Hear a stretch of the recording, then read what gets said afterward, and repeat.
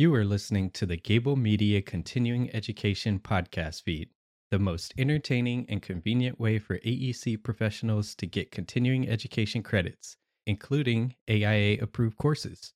As a Gable member, just listen and follow the link in the show notes to take a brief quiz and obtain your credit today. Enjoy. Definitely need to keep some things separate. Remember, we were talking earlier about how independent living residents, it's really a choice-based decision to move there, whereas assisted living, it's a needs-based decision. So those that are making the decision based on choice, we need to make sure that they're going to live in an environment they want to live in. And typically that's not being reminded of their future every day.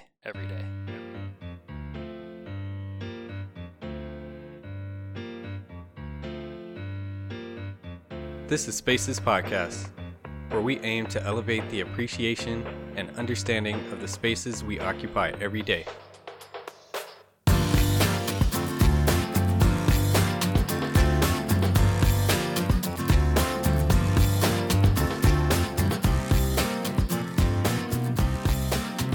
Hello, my name is Demetrius. Thanks for coming back, everybody. In today's episode, we are discussing service-enriched senior housing. We'll define it in greater detail a little bit later, but in short, this is permanent, basic rental housing in which social services are available on site or by referral through a supportive services program or service coordinator. Our guest today is Ben Seeger, Associate Principal at KTGY. He has been involved in the design, planning, and entitlement of a wide variety of residential, mixed-use, and senior housing communities nationwide for nearly 20 years. His primary focus is the design of service-enriched senior housing, including independent living, assisted living, and memory care.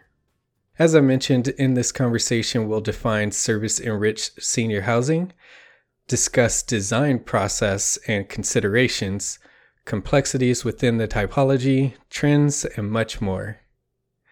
Today, you get the full team as I am joined by both Michelle and Jason as we discuss service-enriched senior housing with Ben Seeger.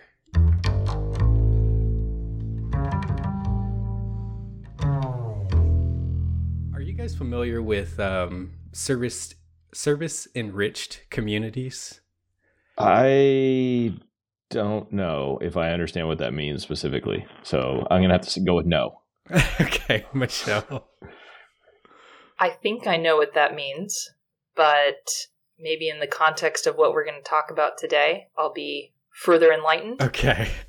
So we'll dig into it a little bit more, but I worked on a project briefly that was similar. I don't know if it exactly falls into this arena, but we'll dig into it with our guests. But I worked on a project where it was a assisted living home, and it was like two single family residences, and they had basically attached them and kind of makeshift converted these homes into for like 20 residents, I think. And so came in to renovate it, and we got through the design process, and then the client ended up running out of money and COVID hit and all this other stuff. So it just kind of stopped. But that was my only sort of getting my feet wet into this project type. But we do have a guest on today who is actually, his primary focus is in design of service-enriched senior housing. He is an associate principal at KTGY. Please help me welcome Ben Seeger. Ben, thank you for joining us. Hey, I'm happy to be here, and I'm happy to hear that you guys don't have a ton of experience in what service-enriched is, so it should be a good conversation. Yeah, we'll have tons of questions for you. So just to start off, can you tell us a little bit about yourself and then and what your team does? Yeah, sure. So I'm an associate principal at KTGY. We're a national architecture firm with 6 offices across the country. We have 3 in California, Irvine, Los Angeles, and Oakland. We also have 1 in Denver, 1 in Chicago, and 1 in Tysons, Virginia, which is DC Metro. We recently brought interior design in-house, and we have a studio that sits in Chicago for interiors. And we really do all things residential. So what that means to us, it's from single-family tract homes to apartments to mixed use to urban infill to towers. And as a part of that, senior housing obviously falls into it, in addition to student housing and some other things like that. So what I do is I focus on service-enriched senior housing, which we define as independent living, assisted living, and memory care. And let me get into, I guess, what each of those means, because you mentioned that in the bio. So independent living is typically a resident would move into independent living as a lifestyle choice. There's not a ton of medical type services associated with that. But what it has is it has convenience type features. So an independent living community would have a full commercial kitchen with a restaurant, multiple dining venues most likely. It would have really robust activity spaces with heavy programmed activities. That's where I want to live right now. Yeah, you're a little young, Demetrius. I don't know, maybe the camera takes off 45, 50 years, but... Old soul. It's kind of like living on a cruise ship, right? Like permanently, like just all the amenities, restaurants that are there, all those types of things. Yeah, that's a really good way of putting it. Some of our bigger independent living communities have 100,000 square feet of amenity space. I mean, there's movie theaters, there's auditoriums. There's a lot going on these things. AKA cruise ship. Yeah, no slot machines that I've seen. I haven't done any in Nevada, though, so maybe there are some in Nevada. Who knows? But yeah, it's a cruise ship. Trip, man. Yeah, so we interrupted what the remaining types of communities. So the average age of a independent living resident is usually somewhere in the 80s. So with how healthy people are for the most part these days, 80-year-olds are still pretty independent, as we all know. But they're slowing down a little bit, and they don't want to take care of their yards and mow the lawn and all that kind of stuff. They'd rather live on the cruise ship. Assisted living is where a little bit more help comes in from the staff. And someone would move to assisted living if they need help with activities of daily living. And there's 6 of those. For instance, bathing. If you need help bathing or grooming, if you need help feeding yourself, if you need help getting dressed, toileting, things like that. If you need help with that, you would live in an assisted living community. And there's staff on site 24/7 to help with those types of things. The first few of that sounded pretty good to me. I mean, maybe the latter half, not so much, but... Yeah, exactly. I mean, it's tough, right? Because most of us, it's our future. Right. So, as we design towards this, we want to have these residents in mind who, they're not having the best years of their life in terms of a physical sense. So we want to make that as comfortable for them as possible when we design these environments. Memory care is the last one, which is really just a subset of assisted living, and it's those that are starting to have cognitive issues. So this is where the design gets really specialized, because there's a lot of research that's happened on the memory care front in terms of what types of environments can evoke memories and help the downward spiral of dementia slow a little bit. Yeah. So we're very specific in the way we design memory care environments. Now, when people say, 55 plus housing, does that mean something different, or is that kind of all of this falls in that bucket? Yeah, it means something different to me. Some people would tell you it all falls under 55 plus, but what we're really talking about is 75 plus. Yeah. 55 plus it's active adult, right? It's people who are getting in the car and going to work every day. It's people who are going to the golf course. These people, they're not going to work every day. They're retired. It's a different market. It's Jason in 12 years. Dude, for sure. I think, and I'm 40, by the way, but yeah, it probably will be in 12 years, if not less. I think the active adult thing really to me is kind of like just like a country club. That's kind of how I look at it for that age, right? Because they have the pool and there's a lot of social activities that go on in that activity center. That's, my parents were in it one year at a Shea Trilogy, throw out to Shea and Trilogy. And that's kind of what it reminded me of. You had your golf, you had your activities, there was planned stuff, but everybody still led their life independently. It's just, it was like a club that everybody came and, you're part of a club is how it felt. Yeah, and there's really not as much specialized design in that, because designing for a 55-year-old is the same as designing for a 40-year-old or a 30-year-old, minus a couple little unique amenities, whereas designing for an 85-year-old becomes a very different proposition. By 2030, all baby boomers will be of retirement age, 65 or older. In the US, that's 76.4 million people. Today's designers, builders, senior care providers, and policymakers would be wise to pay attention to and understand typologies related to aging populations. This concept of an aging population, especially of this magnitude, is a new phenomenon in human history. Anthropologists have found that longevity of human life only began to significantly increase, that is, past the age of 30 or so, only about 30,000 years ago. Historically, infectious diseases like cholera, tuberculosis, and smallpox limited longevity, but the damage of the bubonic plague that moved through Asia and Europe in the 14th century wiped out as much as a third of Europe's population, temporarily shifting life expectancy downward. In the mid-18th century, unhygienic living conditions, a lack of health care, risk posed by disease, injuries, and accidents continued to limit life expectancy, and infant mortality, estimated at the time as high as 30%, also dramatically influenced the overall expectancy numbers. The 1700s were particularly challenging for older adults, especially those without family members to care for them. Almshouses were places that offered food, shelter, clothing, and medical care to the poorest and most vulnerable. The Friends Almshouse, founded in 1713 by the city's Quaker leadership, was formed to help destitute members of the Society of Friends, although people of other creeds were sometimes admitted. In 1776, these challenges for older Americans and the harms of war moved the new U.S. government as one of its first acts to create federal pension programs, including pensions for disabled Revolutionary War veterans. This led the way to present-day Veterans Aid and Assistance and Veterans Housing. Another factor in the rise of senior care in the U.S. was a shift from rural living to urban living. Early on, most families were self-sufficient. Homesteads and farms had everything that a family needed. Even senior care was provided by the family. In 1800, 94% of the population lived in rural communities. However, up to 1900, the life expectancy of a man still only ranged from 33 years to 47 years old. Only 4% of people born in 1900 made it to age 85 and 10 to 12% to age 65. But preferences in living were rapidly changing.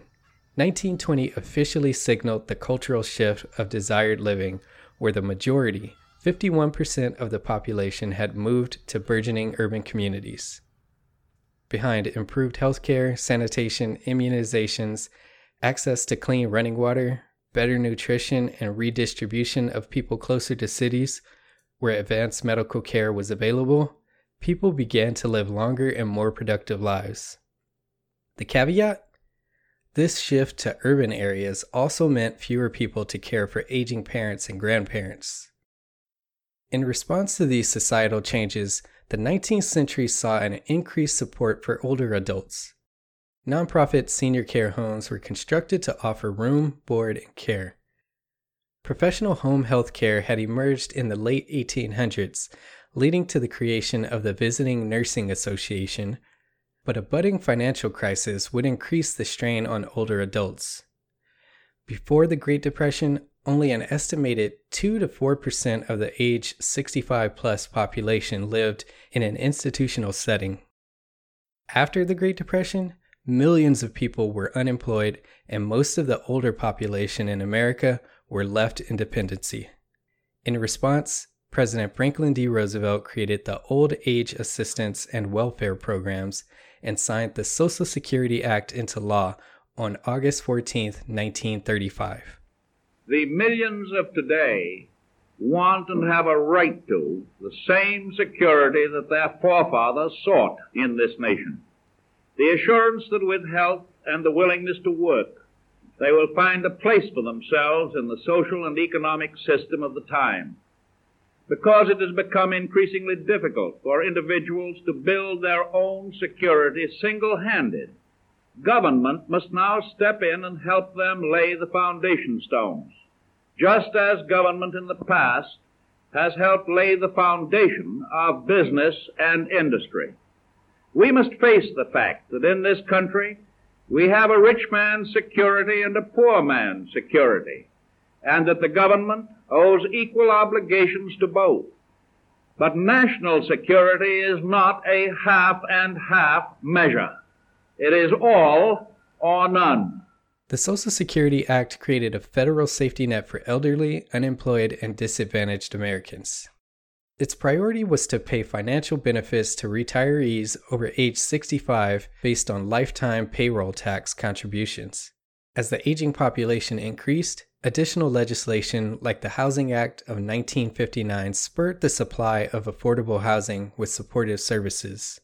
This new support and increasing demand led to a nursing home boom. In 1960, 9.2% of the total U.S. population was 65 years old or over. Policymakers had continued concerns about a lack of community social services for older constituents. Congress passed the Older Americans Act, an administration on aging agency, which approved grants to states for aging-related community planning and programs. Furthermore, on July 30th, 1965, President Lyndon B. Johnson signed the Medicare law as part of the Social Security Act amendments, establishing Medicare, a health insurance program for Americans over 65, and Medicaid, the health insurance program for low-income Americans. It was a generation ago that Harry Truman said, and I quote him, "Millions of our citizens do not now have a full measure of opportunity to achieve and to enjoy good health.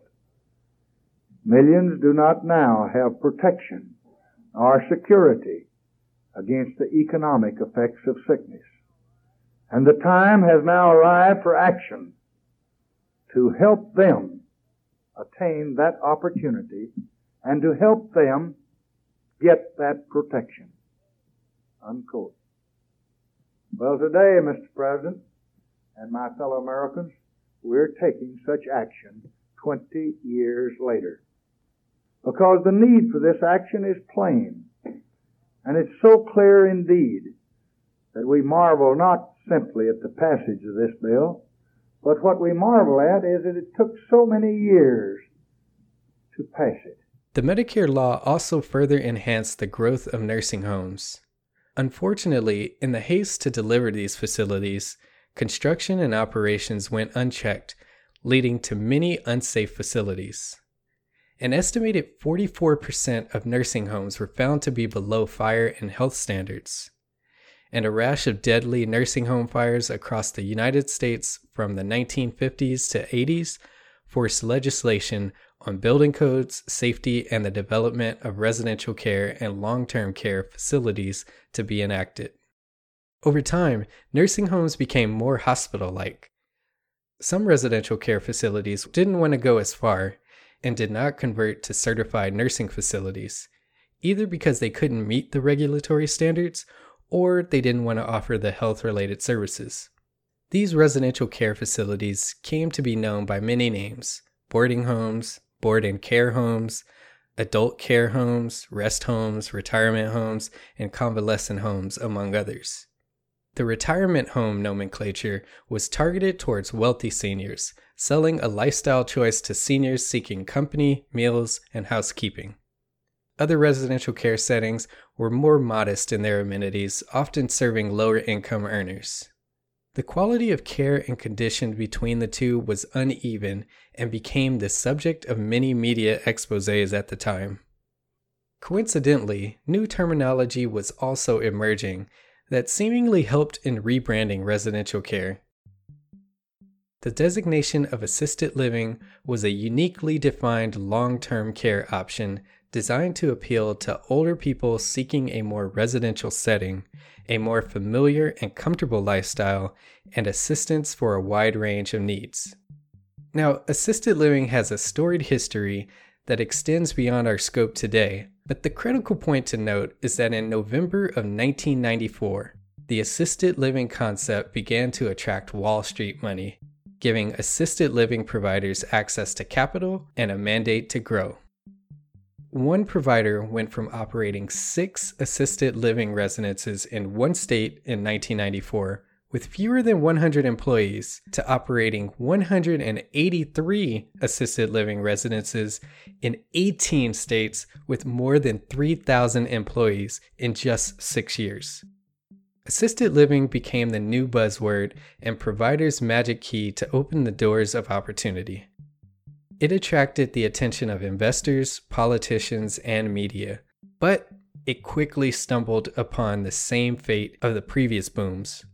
By the early 2000s, stories of promises unmet began to emerge, concerns of quality, worries that individuals were being kept too long in assisted living, confusion about who assisted living was appropriate for, and anxiety from lenders and investors about overbuilding emerged.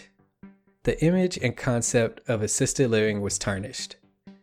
The perceived problem was that assisted living had no uniform standards, beginning with its definition and its appropriate client base. Assisted living was suffering from a crisis of confidence and a lack of direction. Some advocates for older individuals began to assert that autonomy, one of the selling points of assisted living, was not ideal, and descriptive data suggested that many individuals living in assisted living were in fact frail, and autonomy conflicted with safety. But empirical data was limited, and some providers lost their enthusiasm for being innovative. Service-enriched senior housing, or communities, have evolved greatly behind the increasing demand and growing population of people over the age of 65.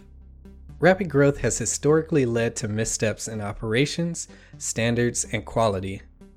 As we prepare for multiple waves of large generations, starting with boomers, it is essential that well-informed and experienced designers, builders, providers, and policymakers lead the way, reflecting on the past to inform how we approach the continued growth of this typology with care and thoughtfulness.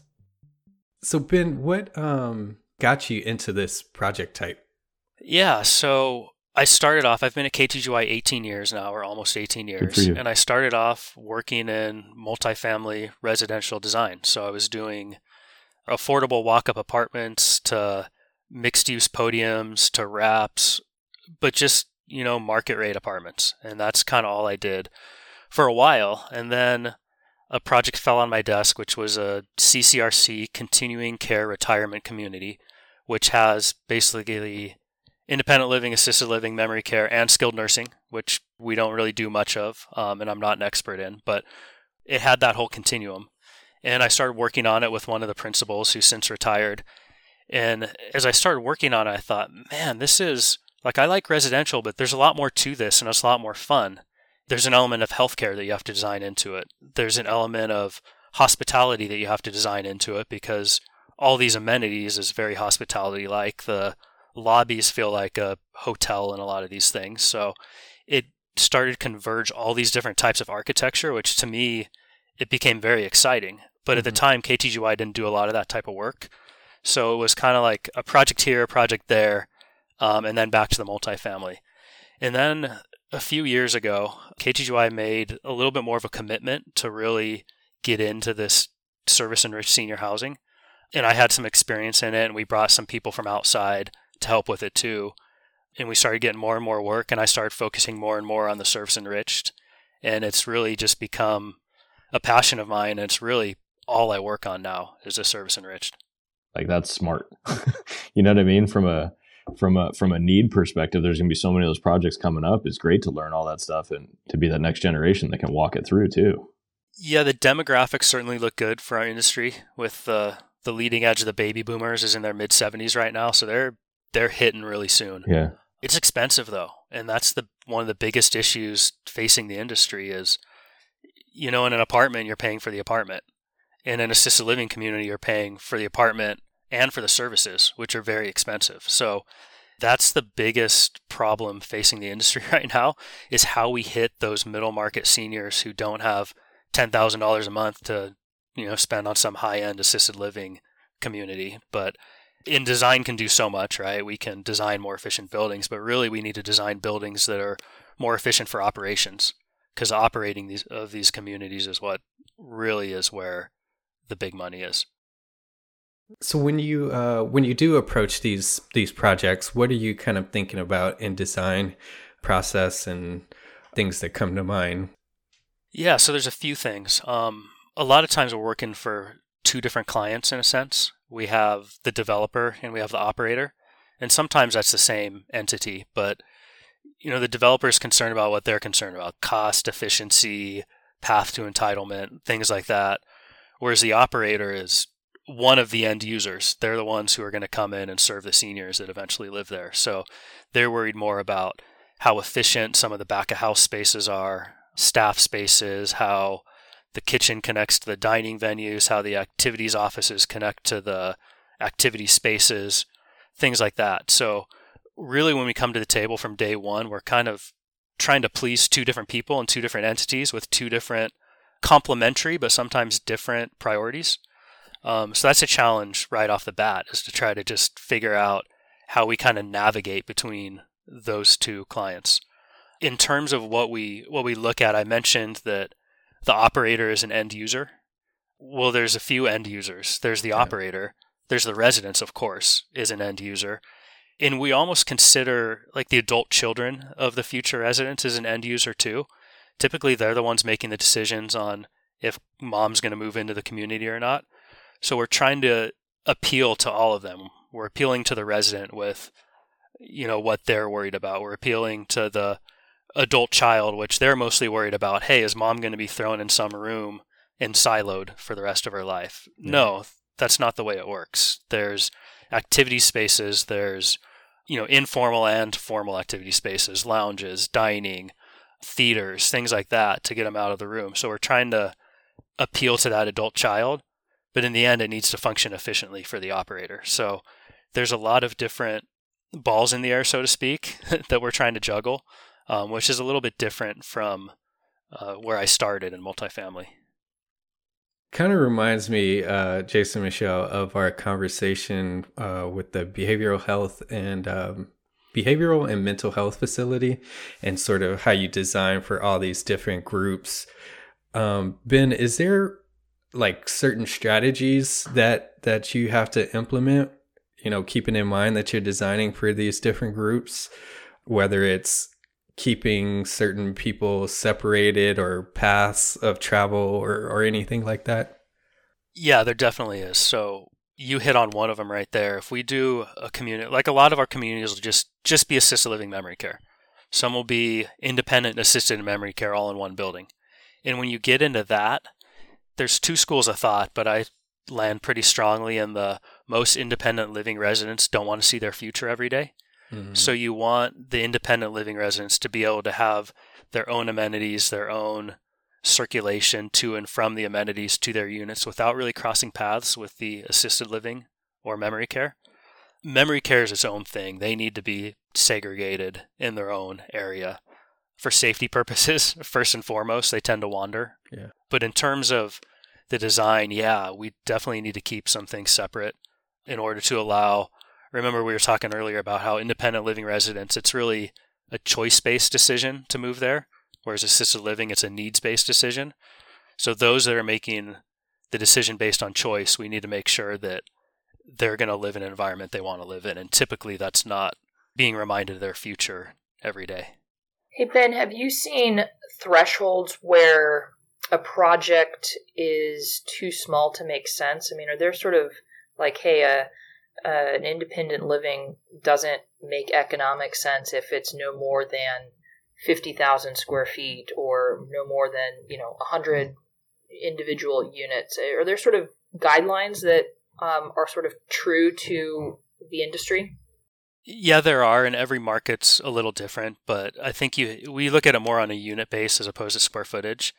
And yeah, we're doing very little that's less than 100 units if it has all three, IL, AL, and MC. If we're just doing assisted living memory care, we're down as low as about 70 total units, plus or minus. But that's about as low as we get for the ground-up construction, which is what we work on. How does that translate then to land area? How much land area do you typically need? I'm assuming your parking requirements probably are not as stringent as they would be for a typical multifamily market rate project. Yeah, residents don't drive, which is great for the parking requirements. Staff drives, visitors drive, but residents not so much until we get to the IL. Yeah, there's really no hard and fast rule on land area. I mean, we've gone tall. You can certainly do infill projects and do type 1 and get high with these things and do them on little postage stamp size lots. But in terms of square footage of the building, there's some rules of thumb that we use in terms of, like, a memory care will mostly be studios. Those things are going to be 400 to 500 square feet each unit, but it's about 60% efficiency. So, for every square foot we have of memory care unit, we have 0.8 square feet of common area. So it's almost a 1-to-1 because it's so activity intensive and so program intensive that the idea is to draw these residents outside their units to the common spaces. So I know some people listening to this, I'm sure, are familiar with multifamily, and we always talk about 78 to 80% efficiency, or even a little more on a good project in multifamily. On these guys, you're in the low 60s for the most part, efficiency-wise, just because of all the programming. Ben, can you elaborate just quickly for the listeners that maybe aren't as familiar with how those ratios work? Can you just clarify what you mean by that? So if we have a 100-unit assisted living project, and we say average 600 square feet per unit, then we'd have 60,000 square feet of assisted living units, but we'd have 40,000 square feet of amenities in circulation, mostly amenities. So that 40,000 square feet would include commercial kitchen, back of house uses, commercial laundry, there'd be staff lounges, there'd be a maintenance room, there'd be administrative offices, there'd be all that kind of stuff that's, back of house for the staff only. But then forward facing, we'd have dining venues, we'd have activity spaces, we'd have lounges, we'd have sometimes a hair salon, we'd have wellness areas, physical therapy, fitness, we would have probably a small theater. There'd be all that kind of stuff included in the 40,000. So it's really like when a developer puts together their pro forma and says, oh, we got 100,000 square feet we're going to build. Yeah, that's great, but only 60,000 is going to be rentable square footage. The rest is going to be back of house needed to make the community function, or it'll be front of house amenity area. So that ratio is 60-40 on independent living? Is that what you said is the average, or what's the average on independent living? Independent living is usually more low 70s. The 60% is assisted living memory care, 60 to mid 60s. And then when you merge them all together, usually high 60s if you have all three uses. Got it. So basically, independent living, you have arguably less amenity, common space, more rentable private space. And then as you get more into services, obviously you get more amenity, common, back of house, and less living. Although I imagine from a revenue standpoint, if you have assisted living, right, or memory care, I imagine your monthly, as a resident, your monthly payment is probably substantially higher than it would be as an independent living place. Is that correct? Absolutely, because we talked about the services being the most expensive part, not the actual unit they live in. So yeah, when the services increase, the rent increases. And a lot of operators have kind of an a la carte or a menu that you can choose from services. I know some of them have like a level 1, 2, 3, 4, 5, where level 1 you need help with one activity of daily living. Level 2 you need 2, level 3 you need so on and so forth. And as you need more help, the price goes up. Is that math sort of the complexity of working through this project, or is it something else with dealing with this project type? From a design standpoint, I think the complexity is trying to marry the residential with the hospitality with the institutional uses and make all three of those uses be contained within the building in a way where the building functions well and it still feels like home to the resident. And what I mean by that is, a hotel doesn't feel like home because it's just, a lobby and a few little dining venues downstairs and then long corridors to get to rooms. And if we're not careful, that's kind of what an assisted living building may feel like. So we need to take some cues from the multifamily industry in terms of how we can make these things feel more like home to the residents. And I think the first thing is getting rid of the long corridors. I know the multifamily industry isn't great at doing that because, it's efficient and we all love our efficiency. But having little pocket common spaces or little pocket living rooms as you go out towards the units rather than just having them all centralized in one location really helps. But in an assisted living building, there's going to be staff going up and down the hallways with medicine carts. There's going to be like medical charting rooms. There's going to be medicine cabinets throughout. And being able to hide some of those uses that you really need on a day-to-day basis to serve the residents, because you don't want medical carts sitting in the middle of the hallway when you're walking to your front door. Yeah. So whatever that looks like, little closets throughout, it's important because this is probably the last home that most of these people are going to have, and we want it to feel like home to them. Is the end product, particularly in the independent living, although maybe somewhat in the assisted living too, is there sort of this camaraderie where people may be leaving their, leave their front doors open like you would in a dorm hall, and you're socializing with your neighbor across the street and you're hanging out in the hallways? I mean, is it like that, or are people pretty sort of keep to themselves? Do you have any sense on that? That's the goal. We want to get people out of their rooms to socialize because isolation amongst seniors is really the number one cause of death, as morbid as that sounds. Like when people get isolated and they don't have family or friends, their health tends to deteriorate really quickly. So that's the goal, is to get people out of their units. And that's the goal of designing some of these awesome common spaces that we try to design, is to draw people out. In terms of the college dorm reference, that's a really good comparison. And we joke about that sometimes too. It's like, you start here and you end here. In the middle, it's a little different. Obviously, there's some medical type of uses associated with assisted living that aren't in the dorm rooms. But in terms of smaller units and socialization and come to the common areas and hang out in the lounge, it's very much like college. In terms of independent living, it's much more, I guess, apartment building. And I would think of an independent living community as simple as you can do it. It would be a multifamily apartment building with restaurants. That's about as simple as you can boil it down. So it's 1 and 2 bedroom units. There's common open spaces. There's private open spaces in the form of decks. It's going to look a lot like an apartment building. In terms of the unit mix, in independent living, are they all 1 bedrooms, or are there 2 bedrooms? And then what are kind of the rules and regulations on guests coming over or hosting a party, or having your extended, if you have grown children, having your family come over for a dinner party? I mean, are there rules on that? The rules would be based on operator's preference. Most of them don't have any rules. Like, treat it like your own home, have people over, have a dinner party, do all that. You're trying to live your life, right? I mean, these people are seniors, are getting older, but they still want to hang out with their friends. They still want to have family over. The unit size is, usually we do about 50% 1s and 50% 2s, maybe a couple studios and 3s sprinkled in there. But a lot of these people are downsizing from homes they've had for 50 years. And they're 4-bedroom homes, and they have a ton of furniture, and they have a ton of little knickknacks and keepsakes. And we want to do our best to accommodate that with some spacious 1-bedrooms. We're usually over 700 feet on the 1-bedrooms, over 1,000 on the 2-bedrooms, which is a little bit bigger than a typical multifamily. The 2-bedrooms, it tends to take on 2 purposes. Number one, if the grandkids are coming over for a stay, they can sleep in the 2nd bedroom. But really, we call it the snore room sometimes. Like when the husband snores too loud and gets kicked out, he gets booted to the 2nd bedroom. It's Jason's room. Yeah, that's where he snores. So, Jason, you're only 40. I almost got kicked out last night, man, just because I flip around so much. So I'm feeling that. I understand it 100%. You need an extra bedroom then. We have it, and that's where she sent me. So there you go.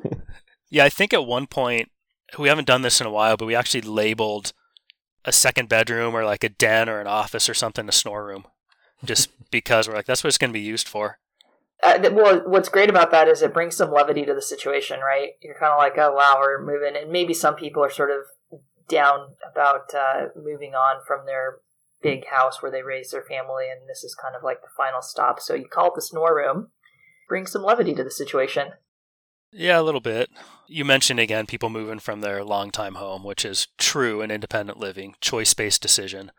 But storage is so important in these things because people don't want to give up whatever that keepsake is. And they don't want to put it in some off-site storage facility that is super hard to get to. And, they want their stuff right there. And trying to provide private storage for every unit is important. Talk about that a little bit more. That's a really good point. I'm using my parents as a frame of reference here, and just the purging that it took to get them to where they're at. And they're now in a 2-bedroom, 1-bath, basically an independent living situation. But yeah, so the storage, how does that work in these types of communities? Or do they just get like your typical storage closet on the balcony, or is it more robust than that? And then I also want you to circle back to parking, especially in the independent living. Is it like one space guaranteed per unit, or is it less than that? Yeah, you talk about your parents. It makes me think about my parents who still live in their single family home that I was raised in, and they have this yard, and the yard has accumulated over the years 2 of those like Home Depot like 10 by 10 storage sheds just for all their junk. So they have their house, but then they used to have a storage facility with like all my grandma's stuff, and they purged through that, and they decided to bring it all on site. So they have sheds in their backyard that are 10 by 10 by 8 tall, 2 of them with a bunch of stuff in it. And I'm like, oh man, if they ever have to move, they're going to listen to this at some point and think I'm making fun of them, but I'm not. Love you guys. Can't wait to go through that with you at some point. I heard shove you off. What'd you guys hear? If I'm being completely honest, maybe I'm not looking forward to going through it with them, but there's going to be some cool gems that we're going to find when we do. So, and it's all labeled pretty well, so it's not going to be too bad. Anyway, storage. Yeah, we're not doing like the 2-foot by 3-foot storage closet on the balcony. We're doing storage off the corridor, interior storage, typically much bigger, like a 4x4, which isn't huge, but it's 3 times as big as that 2x3 that you get on the balcony. So they have to purge. They can't take everything from their single family home, that's for sure. They have to figure out what's important, but we're giving them opportunities to store a little bit more than they typically would. And we mentioned that off-site, storage facility. A lot of people are still going to have that, but that's the stuff they never need, right? They just want to keep it because they can't throw it away. There's enough. We try to design enough storage for independent living so they can have what they're going to need at some point on site. A lot of times it's not immediately adjacent to the unit. There's like big storage rooms on each floor, on each wing of the building, or in the parking garage. But we try to provide more than a typical multifamily project. I wonder if that's going to change, with the evolution of the generations, right? Because as I think about, like when you mentioned your parents, they've got these storage sheds with all this stuff. Like my wife, when I look at what we're doing now, and Michelle, another one, with the kids, it's like you don't have these huge photo albums anymore. Like everything's digital, or you make these like books, or you know what I mean, which you can easily go download and make another one, and that kind of stuff. Like we don't seem to accumulate. And maybe we're not old enough yet, but my kid, my eldest is 13. And it's like, we don't seem to have all the stuff. Now, it may not be that personality either, but I wonder if some of that's because of technology. You don't have CDs and DVDs and, all this kind of stuff anymore. I wonder if it's over time shrinking just because, I don't want to call it data, but the data is shrinking, if that makes sense. Shift to a digital footprint rather than physical. Yeah. I wonder if there's going to be, I wonder if that will, create that change.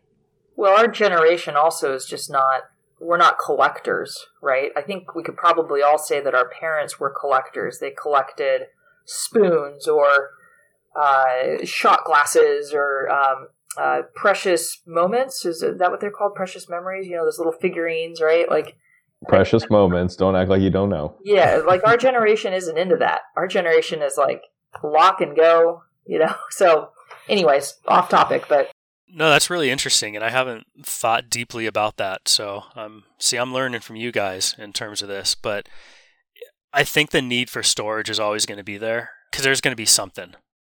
Yeah, and Michelle, you mentioned parking, to go back to one of your previous questions, and parking specifically in independent living.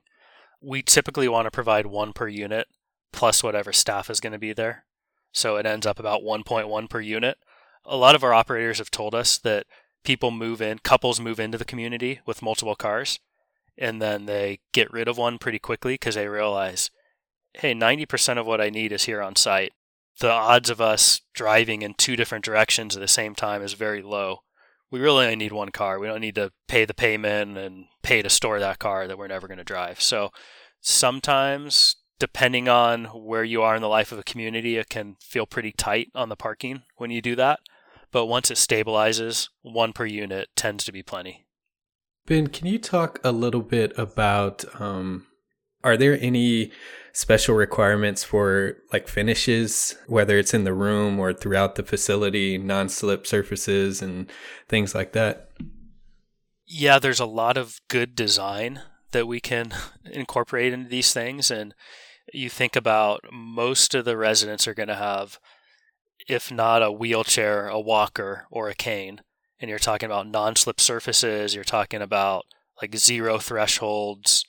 Corridors tend to have lean rails. We don't call them handrails because then there's all kinds of code requirements with that. But you see like the wood millwork along at handrail height along the hallway. And it's just so if someone's walking, with a cane and they decide they want to take a quick break and there's no chair there, they can just lean against that for a minute or two and then keep going. So there's a few of those little details like that. We need to make sure all the corridors are wide enough to where 2 wheelchairs can pass, which 6 feet is plenty for that, which is a typical corridor. But I know sometimes when you're fighting for inches and square footage, it can be tempting to squeeze those corridors down. But in this case, you don't want to do that. So yeah, just a lot of like kind of common sense, good design type issues. I mean, having a good progression from a drop off at the front door to get into the building, past reception and to an elevator. Like, how do all those thresholds work? The interior designer usually wants to do a few different flooring types. How does that transition? Is there going to be any, rough spots or trip hazards? And it's easy to deal with, but it's something that we have to think about. I think you're right on the design part too. And Demetrius, I know you're talking about the finishes because you're dealing with commercial application, but not wanting it to feel commercial, right? In a lot of situations. So if you're you get that hotel vibe, we all understand. You're walking through and it's like, yeah, this is hotel carpet, hotel finishes. But if you got to blend that with residential, you need the durability, but still make it feel like you're not, completely commercialized, right? So, and there's a lot of great products for that these days. I mean, it's come a long, long way. Yeah, absolutely. And there's a lot of good interior designers that we work with, including KTGY interior design now, that have a really good handle on all those finishes, much better than I do. Ben, in your time working on this, have you seen this type evolve or maybe just from stories that you've heard? Well, the last 2 years have been crazy in this industry. I can tell you that. I think a lot of evolution has happened just recently. And when COVID first hit, we didn't know what to expect. We knew that there was some crazy stuff going on in senior housing in New York. We didn't know exactly why. We didn't know how to keep the residents safer. But as we've learned, and we didn't know how long it was going to last too, right? Remember 15 days to slow the curve or whatever it was, or to stop the spread? Yeah. Well, we're going on 700 and something days, and we're still, living in this pandemic world. So I think when it first hit, we were kind of like, okay, is this really going to change the way we design senior housing? Then we started hearing the stories from New York, and we're like, well, something's got to happen because this is not good for these residents. And there was mostly nursing homes, which is a little different than what we're talking about today, but a close cousin. But I think the bottom line is, even if we get over coronavirus, which I tend to be an optimist, so I'm thinking like at some point we're going to, and it's going to be like the seasonal flu, but I've been wrong before.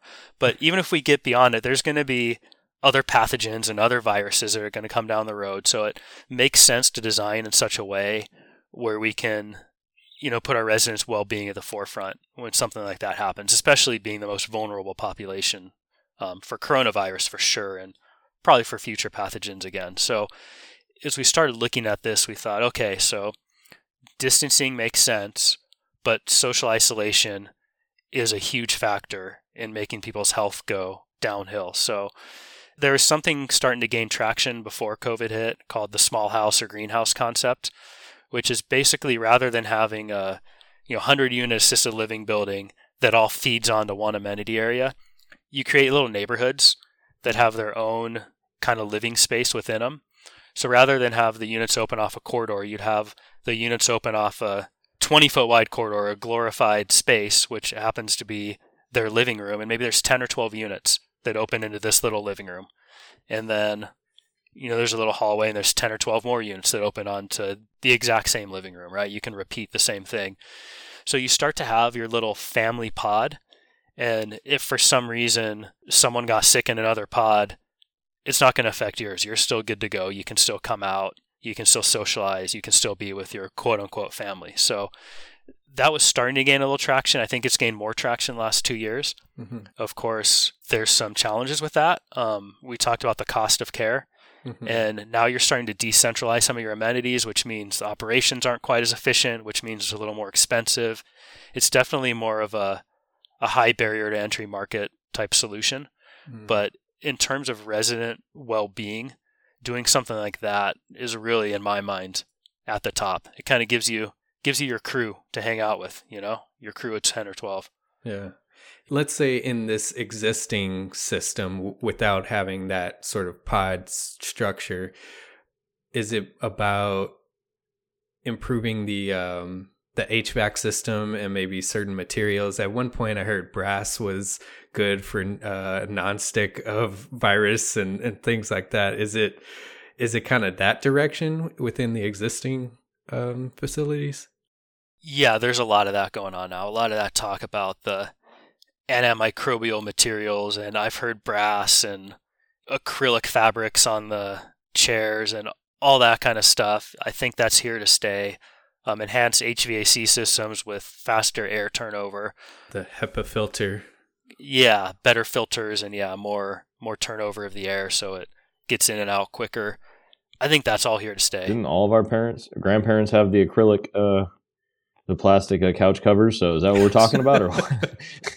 It's not quite as plasticky as what you're thinking about in the 70s. But yeah, it's easy to clean, right? But I think those types of things, they're here to stay in senior housing. We definitely need to be cognizant of any future virus and how that's, COVID-19, they said typically it's airborne, right? It typically doesn't live on materials, but we don't know the next one. Yeah. The next one might be transmitted based on materials. So, and there's other things, Demetrius, in the design that we've thought about, like we want family to be able to come to visit, but we don't want everyone walking through the community just willy-nilly. So, having specific visitation areas that have a door directly to the outside, or even outdoor visitation areas, things like that change the design a little bit, but not much. Yeah. And we've talked a lot about flexibility of common spaces and multi-use common spaces. So, like a dining venue that might be, at dinner time, that's exactly what it is, dining, but it's an activities area during the day, and coffee in the morning, and maybe at night it becomes a bar or something like that. So I think that's not COVID specific, but in terms of trends, we're certainly allowing spaces to be used throughout the day rather than just at one time. Ben, who gets to dictate what type of amenity is being programmed within the independent living? In terms of the programming, every operator has kind of their bare bones minimum, what they want. Most of them are willing to kind of push and pull a little bit. We can talk a little bit about theming. I think everyone's trying to evolve more than change. So we can maybe push them one step. And we have one client who is a good client of ours, but they've done senior housing for a long time. They know what they're doing. They know exactly what spaces they want. They know about how big each space needs to be. The relationship of spaces is up for debate a little bit. And we kind of talk internally, like, it's our job as architects to try to push our client in what we think is the right direction. And if we can push them, 5% each project, like, hey, have you considered this space? Or why don't we theme this space this way? And something sticks, and then the next project 5% more, and the next project 5% more, we can slowly help our client evolve. And most of our clients who know what they're doing, that's what it is, because they have this idea in their head of this is what the project should be, and it's not going to deviate much. So it's just those little incremental changes. And there's some people that are a little bit newer to the game, or their roots are in multifamily, or their roots are in healthcare or something like that, and they see the market and they're like, hey, let's give this a go. And they're really looking to us for our expertise in terms of, wait, what do we program? How big does the kitchen need to be? How many seats do we need in this dining venue based on the number of units? Whereas the more experienced people have all that set. So I think it's a mix depending on the client. And there's positives and negatives to working on each. You guys think I'm going to say that I love working with the person who doesn't know what they're doing quite as much, and I get more creative freedom, but sometimes there's comfort in having a client that knows exactly what they want and exactly how it's going to function and trying to design the best space for them too. So both are fun and both have their own challenges. Ben, to the point on trends and this project evolving, you had mentioned earlier about infill properties. Can you talk a little bit about, I understand like developers are starting to shift their thinking on rather doing these expansive developments in the suburbs, kind of going towards the infill community. Can you talk a little bit about that thinking and maybe if you have a project example on something like that? Yeah, so in terms of infill projects, those are more fun for me. There's just a lot more to deal with, which makes it exciting. But the thinking is a few things. Number one, we want residents to get as many visitors as possible. It helps keeps them, keeps their quality of life up if their adult children are visiting them. And if you're way out in the suburbs somewhere, you have that project out in the desert, people aren't going to go there. But if you're infill, if you're close to where those adult children live, you're close to where they work, it's easy to stop by on a Saturday. It's easy to stop by on the way home from work. There's some value to being close to where the action is from that standpoint. The other value to being close to where the action is the resident can actually take advantage of it. More independent living, but assisted living too, with caretakers or with their visiting children, can go out. They can go to a restaurant down the block, things like that, which actually allows, if there's more amenities outside the four walls of your community, it allows a little bit more freedom to downsize some of the amenities a bit in some of these infill projects, which obviously makes your rentable square footage to non-rentable square footage ratio a little bit higher, which can bring the cost of construction down a little bit. It's a little bit less common space to operate. So it's a way to bring the cost down slightly. Of course, the land cost is going to be more, so it offsets that when you're in an infill area. And we talk a lot about like what's the perfect site for senior housing. And we really view it in a lot of ways as a transitional use between a more commercial corridor and a more residential corridor, because it has aspects of each, right? So if we can find something that's between a shopping center and a residential, it's really a perfect spot. And we're working on one right now, which, knock on wood, is going to be fully approved 2 weeks from now, in Mountain View, which is Bay Area, California, South Bay. It's where Google's headquartered. So it's a pretty nice area, pretty nice market. But there's a shopping center just to the north of us with a CVS, with quick serve restaurants. Just to the south and just to the west of us, there's single family residential. And the site's a little bit over an acre. And we have 90 assisted living and memory care and 4 stories. So it's a tight subterranean parking. So it's a tight little site, but it's the perfect spot. It's the perfect spot for senior housing. The only thing it's missing is like a full-on mall and a hospital close by. Ben, for someone that is getting into this project type and kind of taking it on for the first time maybe, or they're kind of early in their career in this project type, what's one thing that you would, or a couple things that you would advise them to consider about this project type, things to think about, or whatever advice you would want to share about this? Give me a call if you're Dude, that was perfect. Well done. Good job, Ben. In every joke there's a little bit of truth, I guess. It's tough because if you don't know what you're doing in this, you can go down the wrong path really, really fast. You could design a building that works great for the residents, but an operator would look at it and say, "What are you doing, guys? We can't operate this building."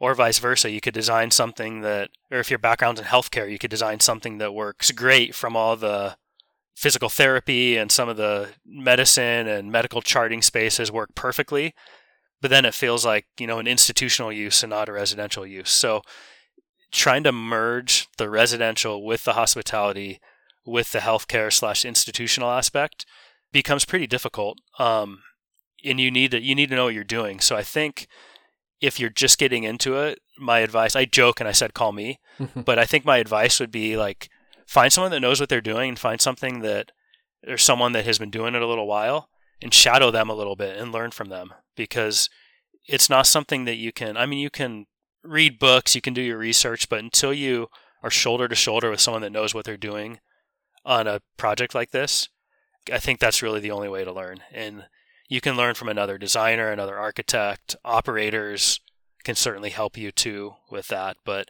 there's a lot to learn in this pretty unique niche of housing. Thank you so much, Ben.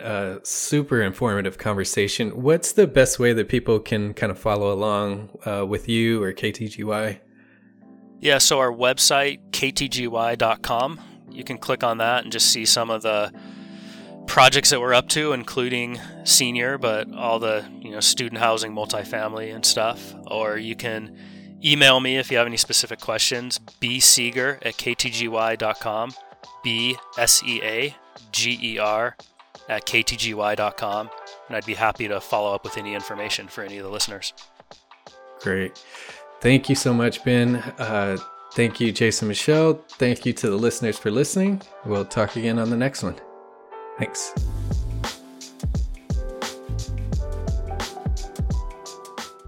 Thanks again for listening. Spaces is part of the Gable Media Network. You can check out similar content at gablemedia.com. That's GABL media.com. If you enjoy our show, you can support us in 3 simple ways for free. You can leave us a rating and review on Apple Podcasts or on your podcast app if it allows you to. Tell a friend and follow us on social media. Thanks for spending time with us. Talk soon.